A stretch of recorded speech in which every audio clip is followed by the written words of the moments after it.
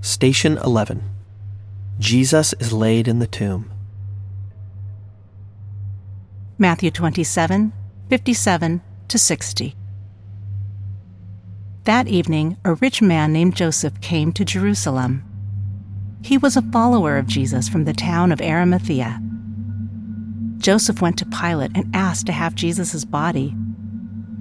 Pilate gave orders for the soldiers to give it to Joseph. Then, Joseph took the body and wrapped it in a clean linen cloth. He put Jesus' body in a new tomb that he had cut in a wall of rock. He rolled a very large stone to block the entrance of the tomb. Then, Joseph went away.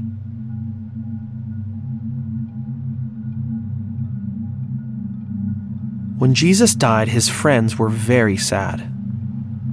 His body stopped being alive. It had broken. They carried his body to a tomb, and they felt alone. They had not been able to save Jesus, and now he was gone. They missed him and were heartbroken. It was hard to imagine what would happen next.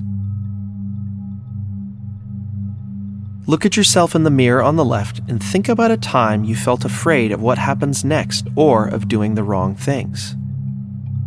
What was that like? Sometimes we feel like this mirror, covered in our every mistake and unable to see our true selves anymore.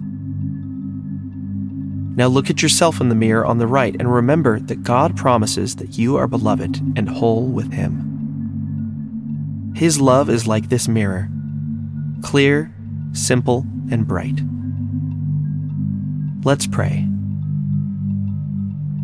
Jesus, you rest in darkness waiting to bring new life. Give me patience to wait with you.